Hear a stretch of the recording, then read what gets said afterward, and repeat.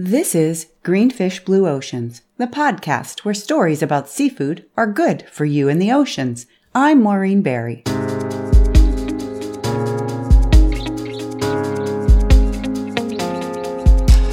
On today's episode, I'm tackling E is for Escolar and the ecosystem. What is Escolar? Why should you care? Where can you find it? And should you eat it? There are two types of ecosystems, marine and terrestrial. Today, I'm going to talk about one specific marine ecosystem, coral reefs. Hey, welcome to E is for Escolar part of the program. Let's start out by answering a seemingly innocuous question. What is Escolar? Well, get ready, because there's nothing simple about this fish. In fact, Escolar might be one of the most delicious and dangerous fish in the ocean. First, here are some basics. Escolar is a large, fast-swimming fish found in warm tropic and temperate climates. In the U.S., think Florida and Hawaii. Escolar is also called walu walu, Hawaiian butterfish, walu, or white tuna. Escolar has a firm, rich, oily flesh, making it an irresistible and delectable catch. However, that oily content is where the danger lies. Since Escolar's diet consists of food high in wax esters, and Escolar have a tough time digesting wax esters, its flesh is super oily. And super oily fish can be a problem for many consumers. Note, if you want to know more about wax esters, check out the link in the show notes. So, should you eat Escolar? Well, that's a personal choice. It is a buttery, melt-in-your-mouth fish, and you may want to gobble it up. But if you do, you need to know a few things first. The most important thing to know is where your fish comes from and who your boat captain is, and you should trust him or her. Not only is that smart business, but you will have no doubt about what you are buying and eating. Second, only eat 6 ounces of Escolar or less. Period. Do not be a little piggy at the sushi bar. It is very good. You're going to want to eat it. And now I want to give you a warning, because what you're about to hear in the next few minutes will either make you laugh or you will be repulsed. So don't say I didn't warn you. Overconsumption of Escolar can lead to abdominal cramps and diarrhea. I'm talking about spending serious time in the bathroom. Think an oily, yellowish, orange, hot mess. Seriously, this could happen as soon as 30 minutes after eating and last for days. Or worse, yes, there's worse. You could just fart that oily liquid unexpectedly. I am not kidding. This shit happens. So how do I know? Because it happened to me. Yes, it did. Fortunately, I was at home, and it didn't last more than 24 hours. Escolar is called the X-lax fish for a reason.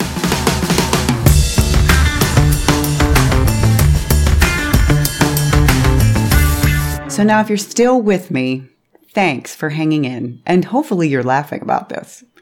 This is why I wanted to talk about Escolar, because I think it's one of those things that people don't know. All right, so beyond the oily issue, what else can be said about Escolar? Well, we need to address the reason Escolar is being sold on the market if it's such a problem fish. It's no secret that the seafood industry needs to do something about overfishing. And so there's a huge push to encourage consumers to eat underloved fish. Now, I'm all about selling underloved seafood. It's a terrific way to help curb overfishing, and selling underloved fish supports small-scale fishermen and communities. And as you probably guessed, Escolar is one of those underloved species. It's abundant and inexpensive. But something else needs to be addressed here too. Sometimes Escolar is mislabeled and called white tuna. So not only is this inherently wrong, but there are health consequences like those mentioned a few moments ago. So why would Escolar be called anything other than Escolar? And this is the slippery part of the story. So first of all, to a chef's credit, they may be unaware that what they're buying is escolar. Many chefs don't buy whole fish, so at the receiving end, they wouldn't necessarily be able to tell the difference between escolar or white tuna. They do look similar. Also, not all chefs do the receiving at the restaurant. Sometimes the dishwasher signs the invoice, pops the fish in the cooler, and goes back to loading the machine without checking the fish. Now, I like to think this is a rare occasion, but I've seen more than my share of Anthony Bourdain type events in my 23 years of working in the food industry. If you recall, Bourdain's memoir, Kitchen Confidential, was an expose of what happens behind the scenes in the back of the house. It's not always pretty. Now, the fault doesn't necessarily lie with the distributor either. Sometimes the fish is packaged incorrectly and is delivered from the docks with the wrong label. Fish processing is done by humans, not robots. That's not to say there are no unscrupulous people. There are indeed duplicitous fishermen and business people in the world.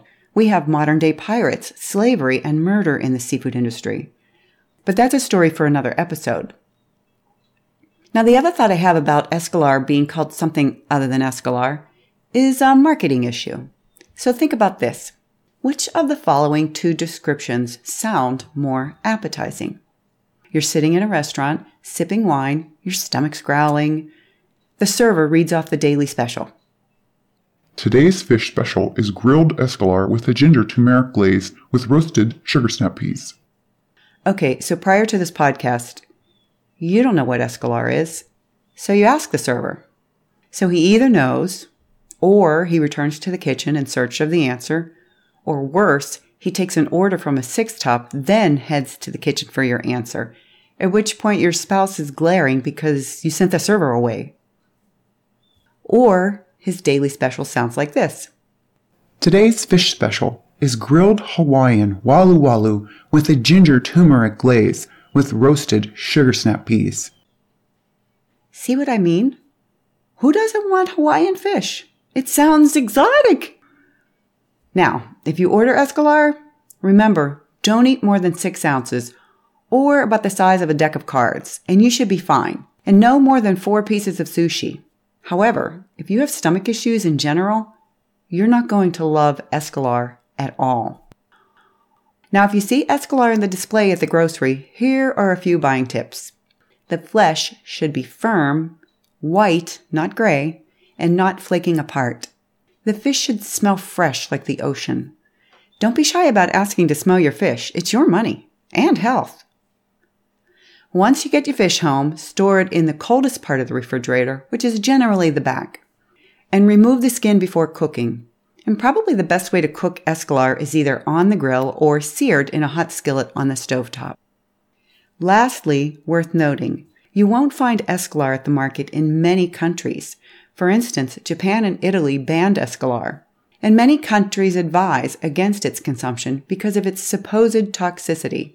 Escolar, like mahi-mahi, shark, tuna, and other mackerel species, can also contain histamines, a type of bacterial food toxin, if not handled and stored properly. In the U.S., escolar is not banned at all. So to wrap up, sometimes just knowing is the best news of the day. That's it for escolar. Time for a quick break, and then I'll be right back with E is for Ecosystems.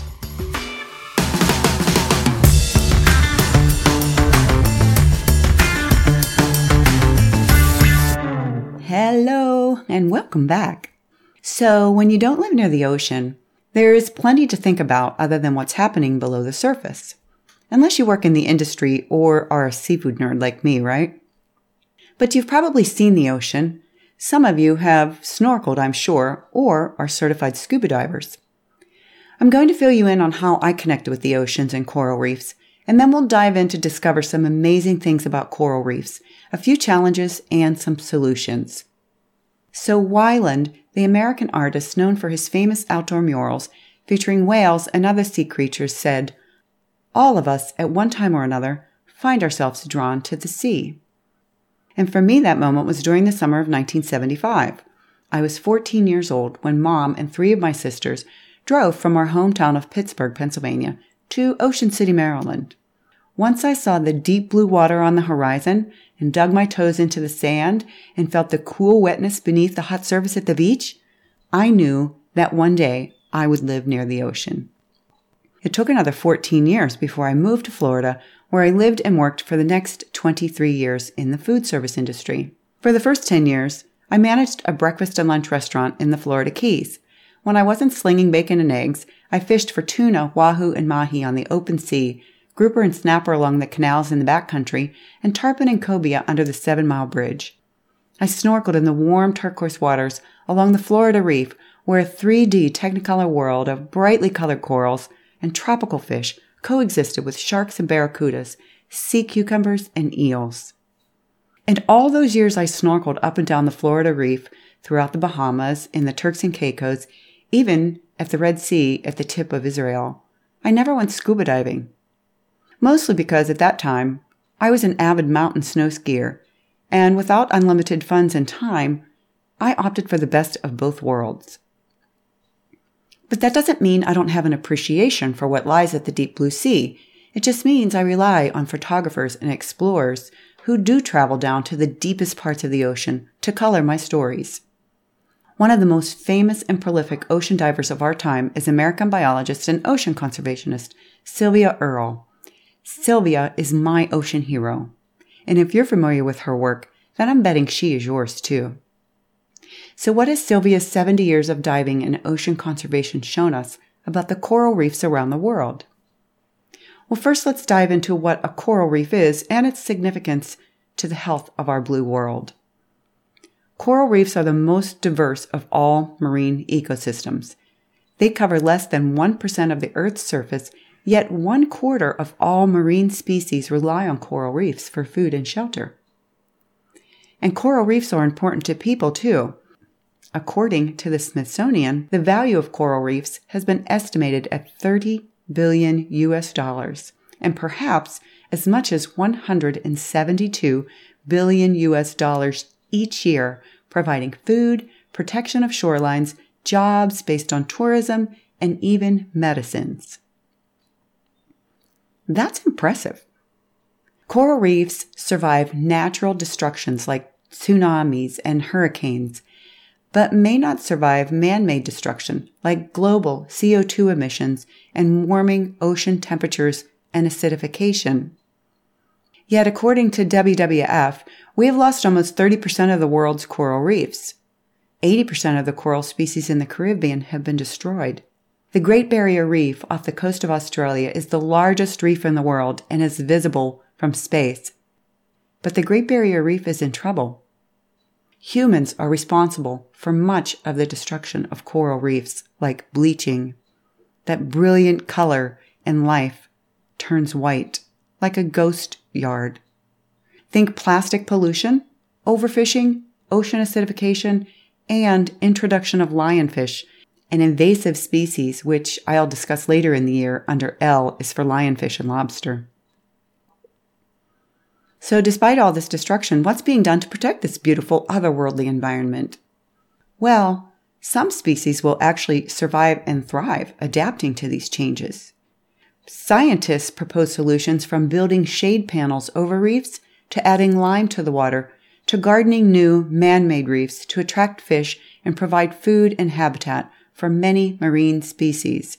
Mostly, though, it's up to us to make changes today for our children's futures. So, a few last thoughts and a quick note about my ocean hero, Sylvia Earle, and her mission. Sylvia created the Mission Blue Alliance. She also created designated hope spots, those places around the world that are critical for the health of our planet. You can watch Sylvia's TED Talk to find out more about this special program. I put a link in the show notes for you. And then head over to Mission Blue and vote to designate your favorite hope spot. Use whatever resources you have to spread the word about what's happening to our beautiful blue planet and oceans. Share this podcast, for instance, with your family and friends and on your social media. And when you enjoy a day at the beach and dig your toes into the sand and feel that cool wetness underneath, remember, our Earth relies on you and your choices to keep that ocean safe, beautiful, and healthy. Thanks for listening. Next up, F is for farmed fish and faux fish. What's that? Tune in. In 2 weeks, you'll find out. Don't forget to subscribe to Greenfish Blue Oceans on iTunes or Google Play so you don't miss an episode. Thanks again. Have a great 2 weeks.